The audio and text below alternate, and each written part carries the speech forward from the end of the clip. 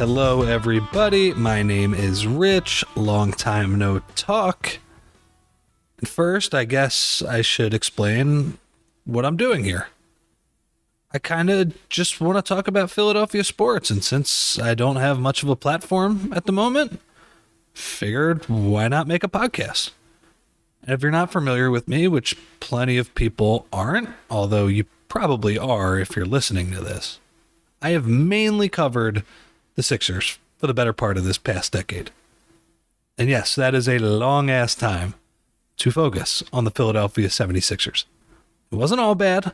Unlike the 10 years that preceded this past decade, it certainly wasn't boring. But again, that is a long-ass time to focus on the Philadelphia 76ers.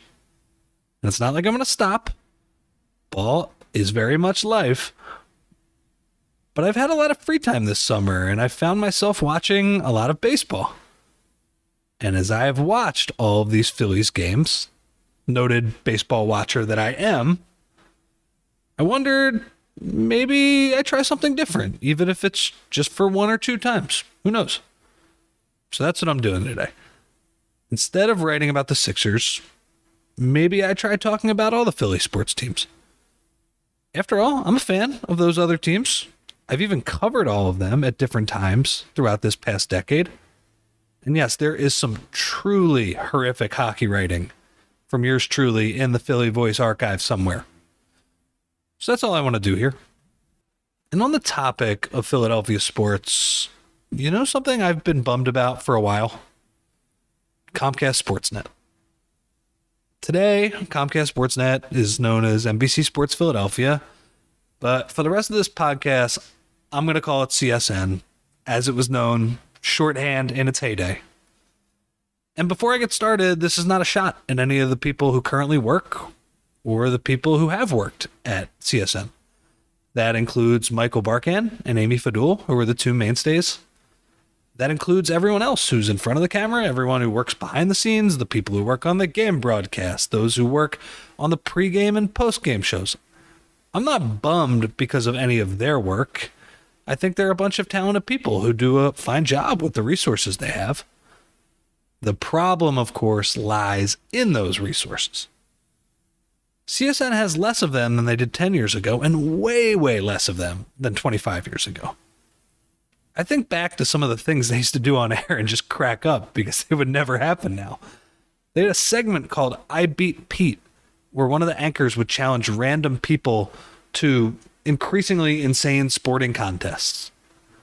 They had the security guard to their offices at the Wells Fargo Center regularly interview movie stars. And we're talking legit movie stars. They had resources which allowed them to try goofy shit. And for the most part, it rocked. Now they have fewer resources, much fewer. And they do the best they can. They have shows like Sportsnet Central. They have the pre- and post-game shows. They simulcast formerly Mike and now Tyrone's radio show on 97.5, which I've been lucky to be on a bunch. But they do have fewer resources. And the internet is primarily to blame here. You know, Twitter, Facebook, YouTube, Instagram, Reddit, blogs, all that shit made something like Sports Rise, CSN's morning highlight show, completely obsolete. You can get all that stuff on your phone or computer, not just that night, but as it happens. So maybe that's what I'm more bummed about. Not that their product has declined, as much as the fact that I don't need their product like I used to. This is turning into a bit of a back in my day segment, but oh well. Like, I love Sports Rise. I feel like Ron Burke was usually the morning anchor, but I could be wrong about that. And when CSN first launched in 1997, Sports Rise was a revelation. This was still right in the peak of the years of SportsCenter, with those legendary anchors like Dan Patrick, Stu Scott, Keith Olbermann, before he had a Twitter account and kind of revealed himself for who he is. And it was great. But as a 7-year-old sports crazed kid, I had to wait for the Phillies, Flyers, or Sixers highlights to show up at some point during the hour or 90 minutes or however the hell long SportsCenter was at that point. And CSN changed all that. All of a sudden, I would wake up before school, turn on Sports Rise, and right there, All those highlights were brought to you in less than 30 minutes. It was pretty sweet. So no, I am not Ron Burke, but I thought to start I would go over what happened in the past day, or in this case, the past few days in Philly sports. As luck would have it, it's been a lot, honestly. Let's start with the Phillies, who came back to earth this weekend. They scored 13 runs against the ghost of Dallas Keuchel on Friday. I guess it wasn't all just Dallas Keuchel. There was also the position player who imitated Craig Kimbrell and then threw the slowest pitch I've ever seen that Johan Rojas hit out for a home run. But it was mostly Dallas Keuchel. And it was almost like because of that night, they weren't ready to face good pitching the next 2 days. They scored 1 run over their next 18 innings, getting shut down by Pablo Lopez and Sonny Gray. It stunk, honestly. And in Sunday's loss, the biggest play, unfortunately, was not Sonny Gray striking somebody out or, a great play in the field by one of the Twins to rob the Phillies for a hit, although there was an unlucky double play that finished the game. No, it was a missed call that went against the Phillies. The Phils were down 2-0 in the bottom of the 7th with the bases loaded and 2 outs. And after Kyle Schwarber pops up, not great, by the way, Alec Bohm comes to the plate. And frankly, that's exactly the guy you want up in that spot. Bryson Stott would certainly suffice as well, but Bohm is the guy you really want up in that spot. He leads the team in both batting average. He's hitting .359. And he has an OPS of 885 with runners in scoring position. Bohm has done an incredible job of going the other way in big spots. He just shoots the ball to the right side, and it's been awesome to watch. It's been fun. So Bohm, unsurprisingly, has a great at-bat. He works a full count, and then he takes ball 4 inside. The only problem is that Alex McKay, a call-up umpire, calls ball 4 a strike, and it is a terrible call. They showed the overhead angle, and by the time it gets to the plate, it's not even close. It's not one of those dreaded too close to take pitches either. It's just bad. And there's a Twitter account that I love to look at, not really because I view it as the be-all, end-all, but more so just to confirm my priors when I'm mad about umpiring. It's called Ump Scorecards, and it's certainly popular among baseball fans. It has over 300,000 followers, and it basically goes over how the home plate umpire fared during a specific game. That ump's accuracy on balls and strikes, which team got favored, if any, those type of things. And usually I like to look at ump scorecards after CB Bucknor or Angel Hernandez just paint one of their masterpieces. So I go to ump scorecards after this game, and I was surprised to see that McKay called a pretty good game overall. 141 of the 144 pitches that got taken were correctly called. That's good for 98%. But because McKay missed that Bohm call, ump scorecards said that the Twins got a 1.57. They got favored by that amount of runs, basically, because of the calls. And it really, it's a huge number. Not many are as accurate as Alex McKay was. That was a good performance just in terms of total balls and strikes that he called.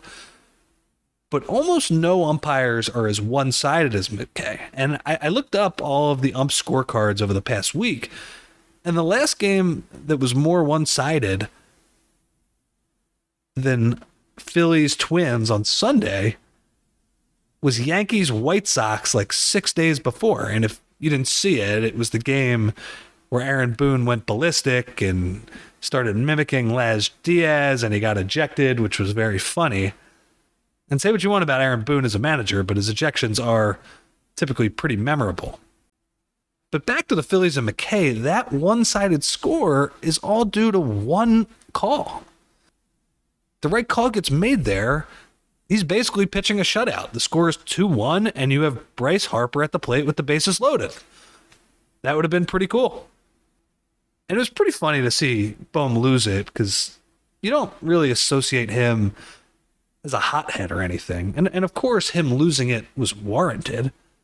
As Bohm is casually flipping the bat back towards the dugout after what he rightfully assumes is a walk, the strike 3 call gets made, and he immediately kind of rotates his wrist and changes into an angry bat spike. And what was funny about it is that bat spike looked pretty similar to Rhys Hoskins' celebratory bat spike against the Braves last year in the divisional series after he hit that 3-run home run, and I believe it was game 3.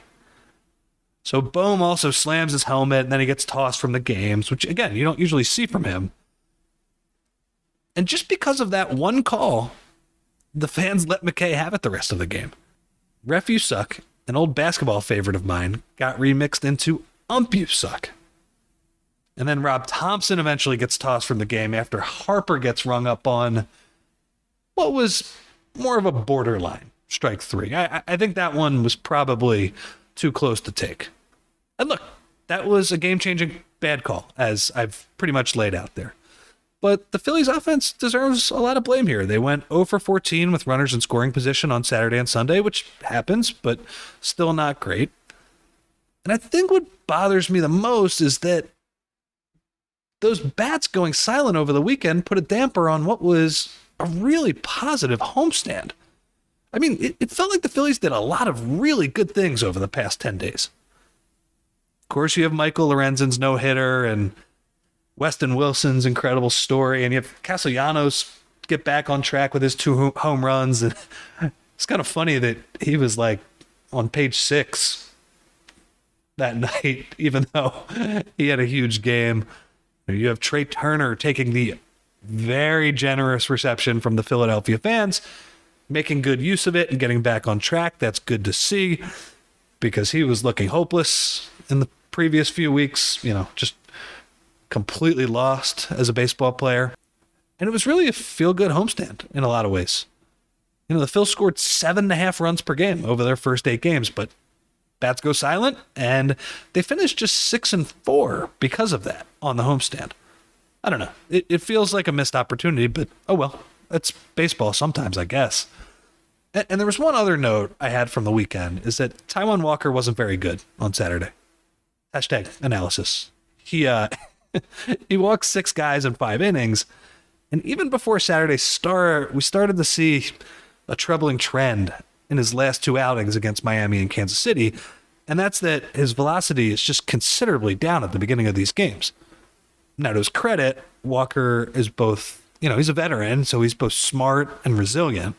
He settled down and ended up pitching into the 7th inning both times, which is something you see a lot out of this Phillies staff outside of Aaron Nola. And of course, the Phillies win both of those games, but, even when these guys don't always have their best stuff, guys like Walker and Ranger Suarez specifically, it feels like they battle and get deep into the ballgame. But look, I mean, Walker's early velocity dip, it's a disturbing sign. It's not something that you want to see heading into the playoffs, and it certainly didn't change against Minnesota. According to Paul Casella of MLB.com, his 4-seam fastball averaged just 91.2 miles per hour on Sunday. And that was the lowest in all of his 191 career outings. So the Phillies have decided to not pitch Walker this week. I don't know if that qualifies as skipping a start, but they're going to keep Chris Sanchez in the rotation this week, despite the fact that the Phils have a couple days off, and the original plan was to reassess the 6-man rotation after all of those consecutive games were over. The 6-man rotation does give the Phils some flexibility here, though. Sanchez has pitched well, and adding Michael Lorenzen has certainly boosted the depth, #analysis there as well. But the 6-man rotation allows the Phillies to rest their starting pitchers when they need to. And hopefully this is a case of just late season dead arm for Walker, but that dude certainly needs some rest right now. And even though the fact that the Phillies had a rough weekend, they're still in a good spot. They're at the top of the wild card race right now, and hopefully this is just a blip. But Walker's dead arm is part of a pretty interesting storyline to me moving forward, and that's, what the hell does the playoff rotation look like for this team outside of Zach Wheeler? Aaron Nola is almost assuredly going to be part of the rotation, but man, that isn't going to feel great if he doesn't start to pitch a lot better. And hopefully some rest does Walker good, but I would not feel awesome throwing him in his current state with the lack of velocity. Suarez and Lorenzen are candidates to be bullpen pitchers because of their versatility. But even if Lorenzen isn't actually Cliff Lee 2.0 and he's been pitching over his head a little bit in these first couple of games, he sure feels like a pretty good candidate to start games in the playoffs. And then Ranger, last postseason was great. He feels like a guy who was so carefree that the big moments in October don't faze him.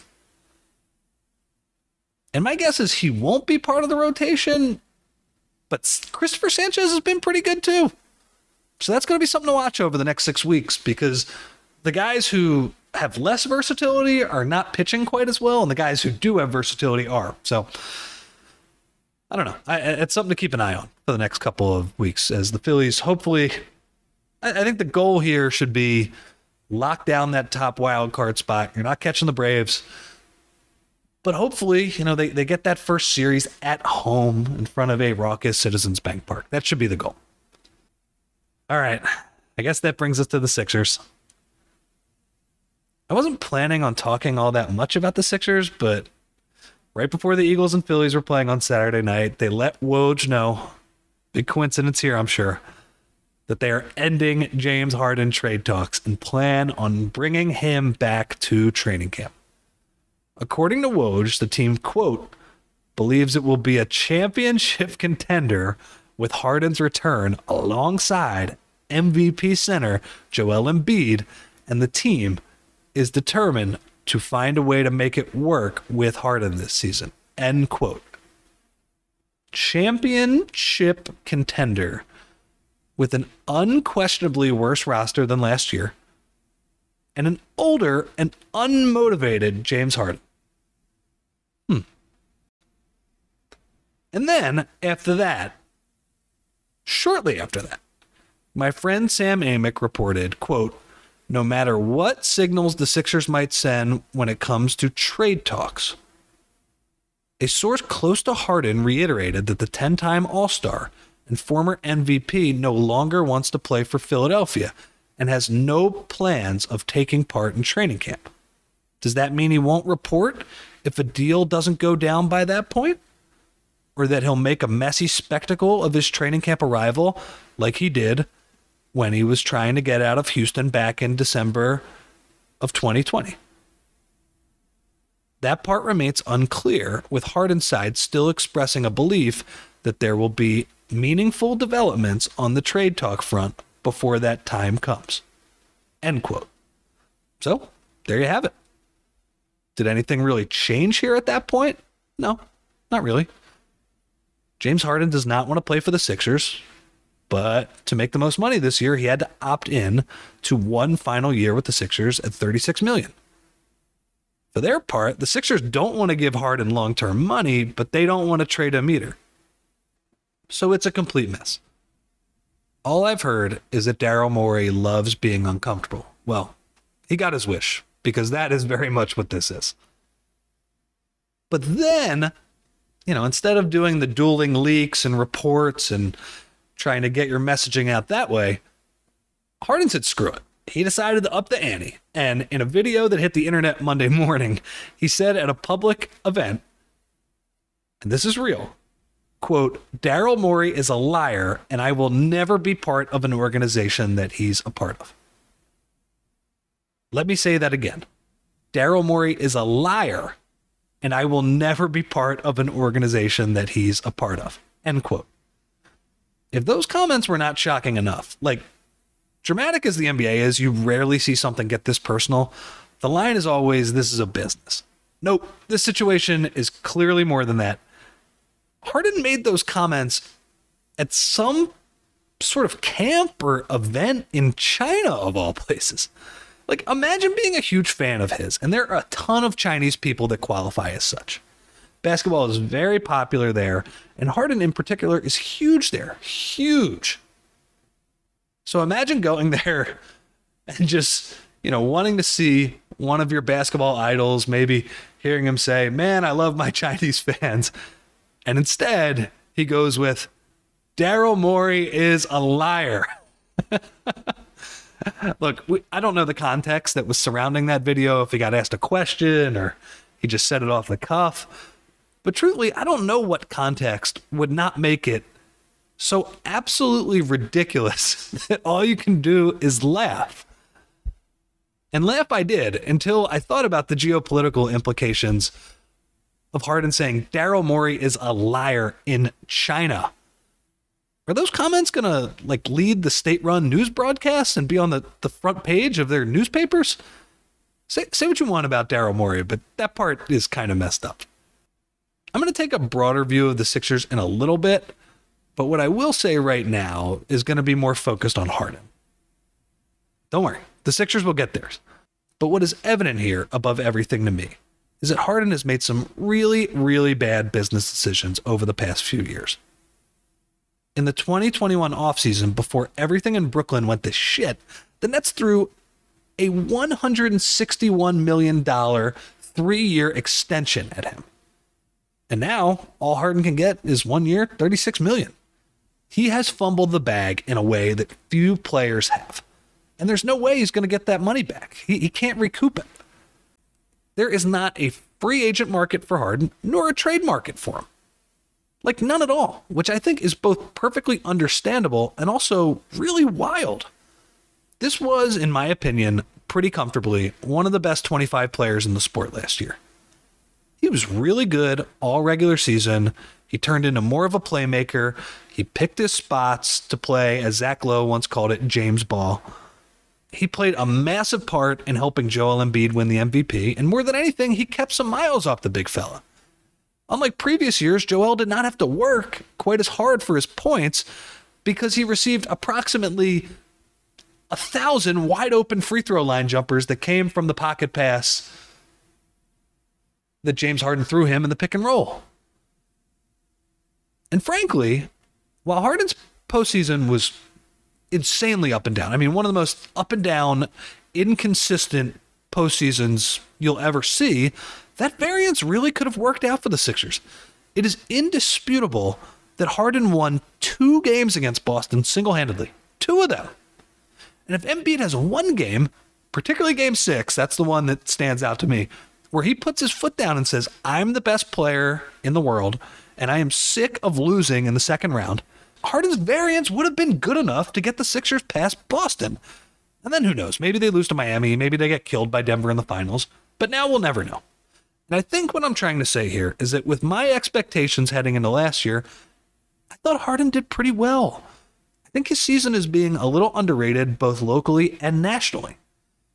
I don't expect him to be a consistent playoff performer anymore. Sure, during his prime, when again, he wasn't a consistent playoff performer, but was an MVP caliber player in the regular season, yeah, that was more disappointing. But I think as a number 2 now, he roughly fulfilled his role. He gave the Sixers a lot last year. That ship has sailed that he's going to be, a 1A guy at all times. And normally, guys with his profile get paid.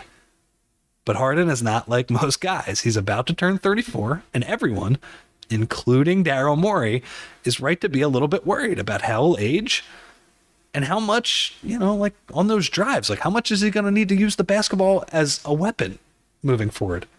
How many fouls is he going to draw? His shooting numbers at the basket, both volume and accuracy, they went the wrong way last year. And that matched up with the eye test. I will never forget that game 4 in Brooklyn when the Sixers were without Embiid. Sixers win the game. Shout out to Tobias and B-Ball Paul. Harden could not make a layup to save his freaking life. It was painful to watch. And newsflash, that stuff probably isn't getting better. He shot the 3 at 39% last year, and while that was great, particularly the catch and shoot stuff he added, which culminated in that Game 4 winner against Boston, he got over a mental hurdle and used that to drain an insanely clutch shot in a playoff game. That was great, but what happens if that regresses? As many catch and shoot shots as he took last year, this is a guy who relies on the step back 3, which is inherently an up and down shot. If those step backs don't go in quite as much, where does that leave him? And the other problem is that finding the right context for Harden is hard. Let's say you're a playoff team. The lows are really, really low. Just think back to that playoff series against Boston. 2 A pluses, one game that was like a B, just a nice solid floor game, and that was the game that the Sixers all played well in. And then 4 D minuses or Fs. If you're a playoff team, you have to deal with those poor games. And that's just individual performance. If your star is a ball-dominant player, how does Harden fit into a team system? I would argue that he is in the process of leaving the 2 best situations for him in the league. Like, say what you want about Kevin Durant and Kyrie Irving, and I could say plenty. But on the court, those guys are both good at, and more importantly, they're willing to play off the ball. And with Joel Embiid and Tyrese Maxey as your running mates in Philly, you have 2 guys who can initiate offense themselves, but what they really excel at in different ways is being a play finisher. So last year, the Sixers let Harden have the 2nd highest time of possession in the league. The only person who had the ball more than Harden on a per-game basis was Luka Doncic. And after the season, Harden, after playing what was probably the perfect role for him, was blabbing on and on about all the sacrificing he did this past year. And look, I think for the most part, he was talking about the money because the money is very much the issue right now in the offseason. But man, on the court, he's currently asking out of what is close to the ideal situation for him. Maybe the Clippers are a good spot, but that requires Paul George, and in particular, Kawhi Leonard, to take a little bit of a step back. The Clips need a point guard. Don't get me wrong. I think Harden isn't the worst fit there. But those guys like having the ball in their hands, too. So, there might be some growing pains as well. And for a rebuilding team, why would you want to be in the James Harden business? You wouldn't. He quit on his last 2 teams, and he's in the process of quitting on a 3rd.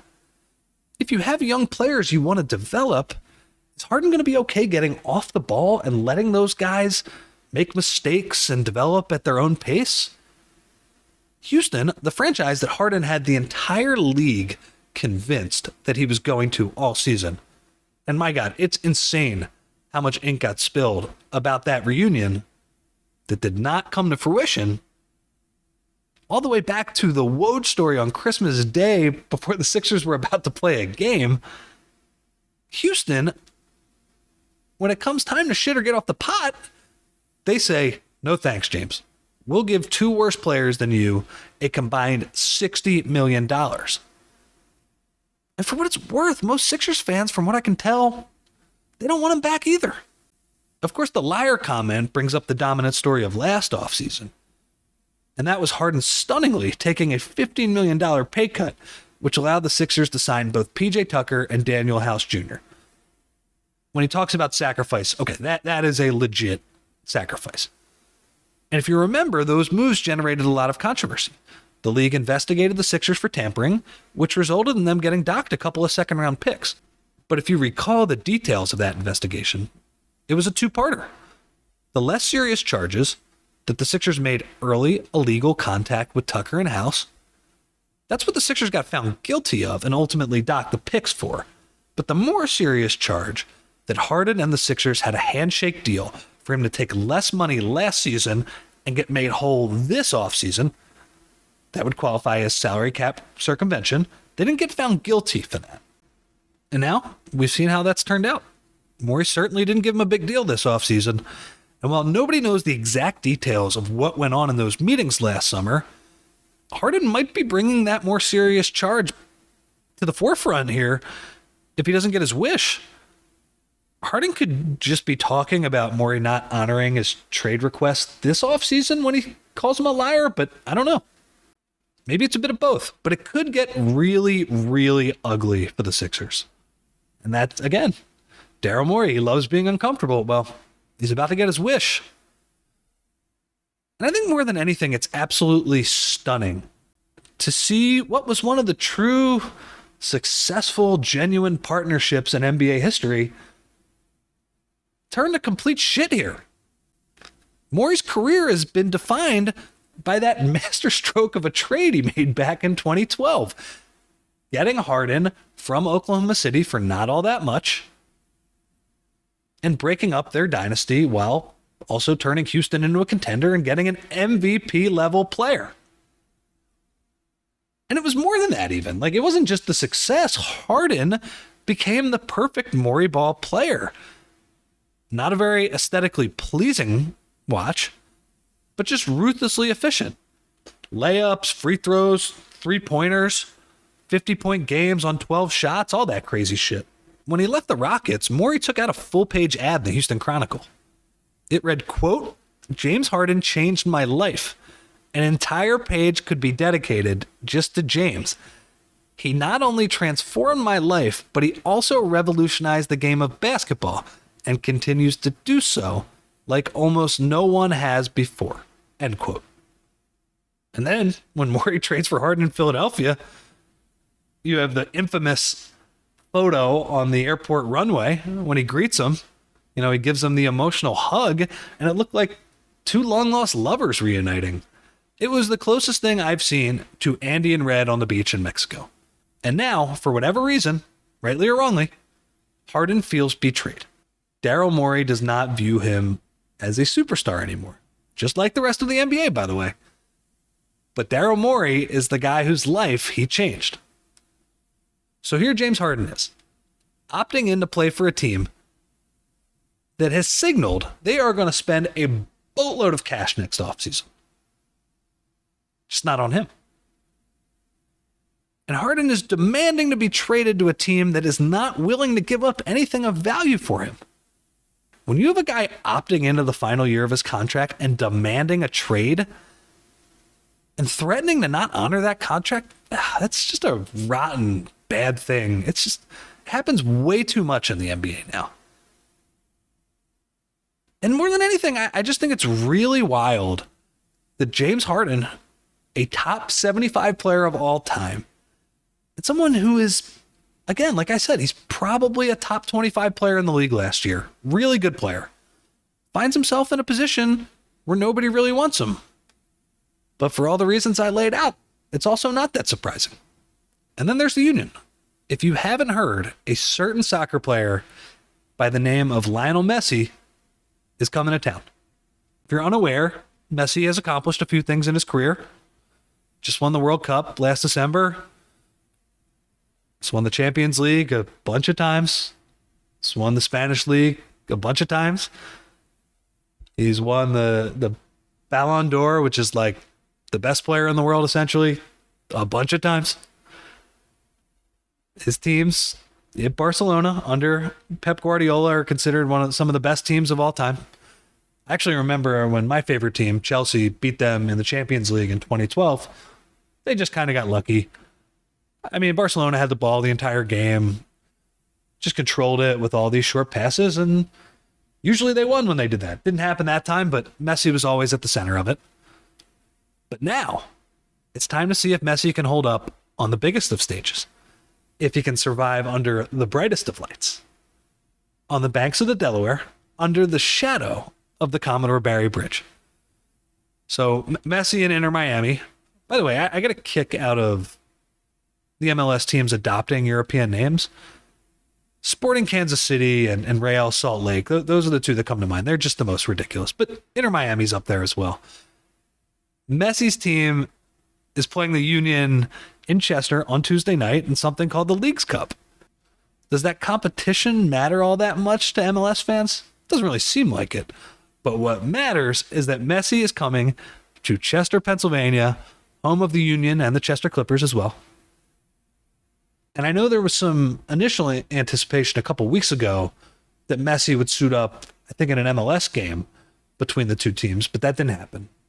But we got a second chance. And because he still might be the best player in the world at 36, he has 8 goals and 3 assists in 5 MLS matches. That's a lot. So that should be pretty fun for like 18,000 local soccer fans on Tuesday night. I mean, the prices looked insane, but I guess that's what happens when the GOAT comes to town. And then that leaves the Eagles, which we'll get into right now. And thinking back to Comcast Sportsnet, One of the best things that they have done over the years is Eagles Postgame Live. It's one of the few shows from the early years that still lives on today.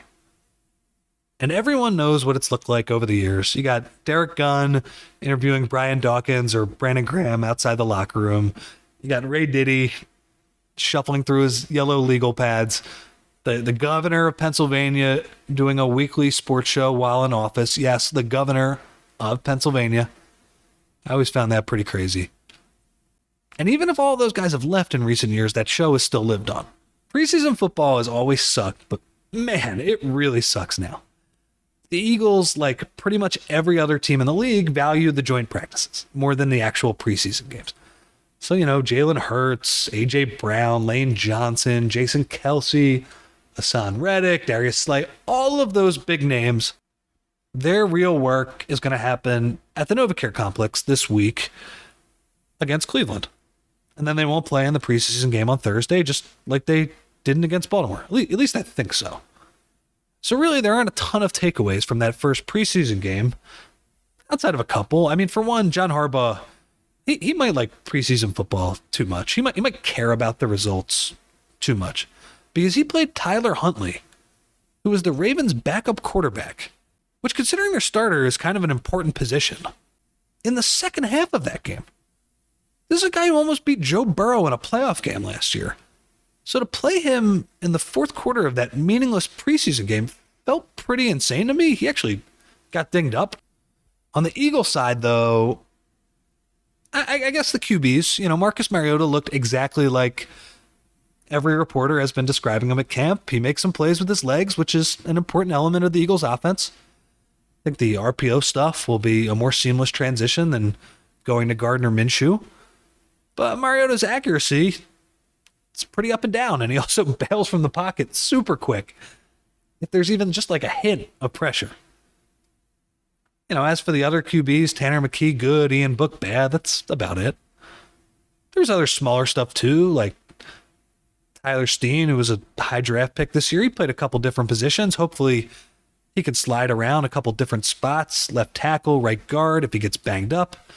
But again, not a ton to take away. So today I'd like to focus on the Georgia Eagles. And in the first preseason game, there were two plays that stood out from that group, the Georgia Eagles, as major positives. The first one came on offense, and it was when DeAndre Swift took a handoff from Mariota, and he made a LaShawn McCoy move where, he cuts back and made one of the defenders look like a Looney Tune in the process. That guy completely whiffed against him. And then Swift finishes the run quite nicely by putting his shoulder down and breaking an arm tackle in the secondary. I actually noticed Jeff Stoutland on the sideline after that one. He gave a nice fist pump after that run. It was like that, yep, that's all I need from the running back behind my line. And of course, right after that run, the Eagles immediately take Swift out of the game, and they don't put him back in. He does not need to play another snap until the opener in New England in a couple weeks. Swift obviously makes for a good story because he's the hometown kid. Go Prep, woot woot. I actually think Russ Tucker said on the broadcast that he was sleeping on his parents' couch for OTAs. And that reminded me that I hope Fox or CBS or whoever has Eagles games this season has a camera always focused on his dad in the stands so we can get reaction shots after big plays. That strategy paid dividends at Georgia. And along with the Kobe Dean, DeAndre's probably the Georgia guy whose value should come more in the short term for the Eagles. And that's largely because of how the Eagles have viewed the running back position in recent years. This offseason, Swift was available for cheap because he's on the final year of his rookie deal. And for some reason, the Lions turned back the clock to 1998 and decided to take a running back in the top 10. So, Howie Roseman was able to trade a 4th-round pick next year and a 7th-round swap to acquire a starting caliber back for the final year of that rookie deal. Swift is cheap. He makes less than $2 million, which means he'll fit perfectly in the running back room. And that is how he views it. Like, that's how he views the running back position. Make sure they're all cheap, and then do it by committee. Pay Stoutland's offensive line and draft their replacements with high picks. Pay the quarterback that has to be accounted for on every run a whole bunch of money, deservedly so. And then figure out the running back position last. Jimmy Kempski had a great stat at Philly Voice. Jimmy wrote, the Eagles' 4 running backs, Swift, Rashad Penny, Kenny Gainwell, and Boston Scott, cost a combined $5.2 million. If you were to create a mega back out of those 4 guys, all of those guys, their salaries combined, it would be the 16th highest paid running back in the NFL. And even though they're cheap, I'm excited about this running back room. They have complementary skill sets. Swift, if you look back at his past performance, but also read the training camp reports, he has the ability to make plays in the passing game. Penny is a one-cut downhill runner that has the chance to be quite good behind an elite offensive line. As long as he stays healthy, and that's a big if. I thought it was interesting that the Eagles gave him a stunning amount of work, like 9 carries, I believe, in the first preseason game. It felt like they were making him prove that he could take hits. And we know Kenny Gainwell and Boston Scott, they're not stars, but they've performed well in big games. Gainwell had 11 touches in the Super Bowl. Scott scored a touchdown in the NFC Championship game. All of this is to say, I think the Eagles' philosophy on running backs has proven to be the right one. We saw in the first preseason game, they still can find players like Swift who have a whole bunch of talent. The other play I wanted to point out was made by Jalen Carter, who played only 2 snaps, but he made them count.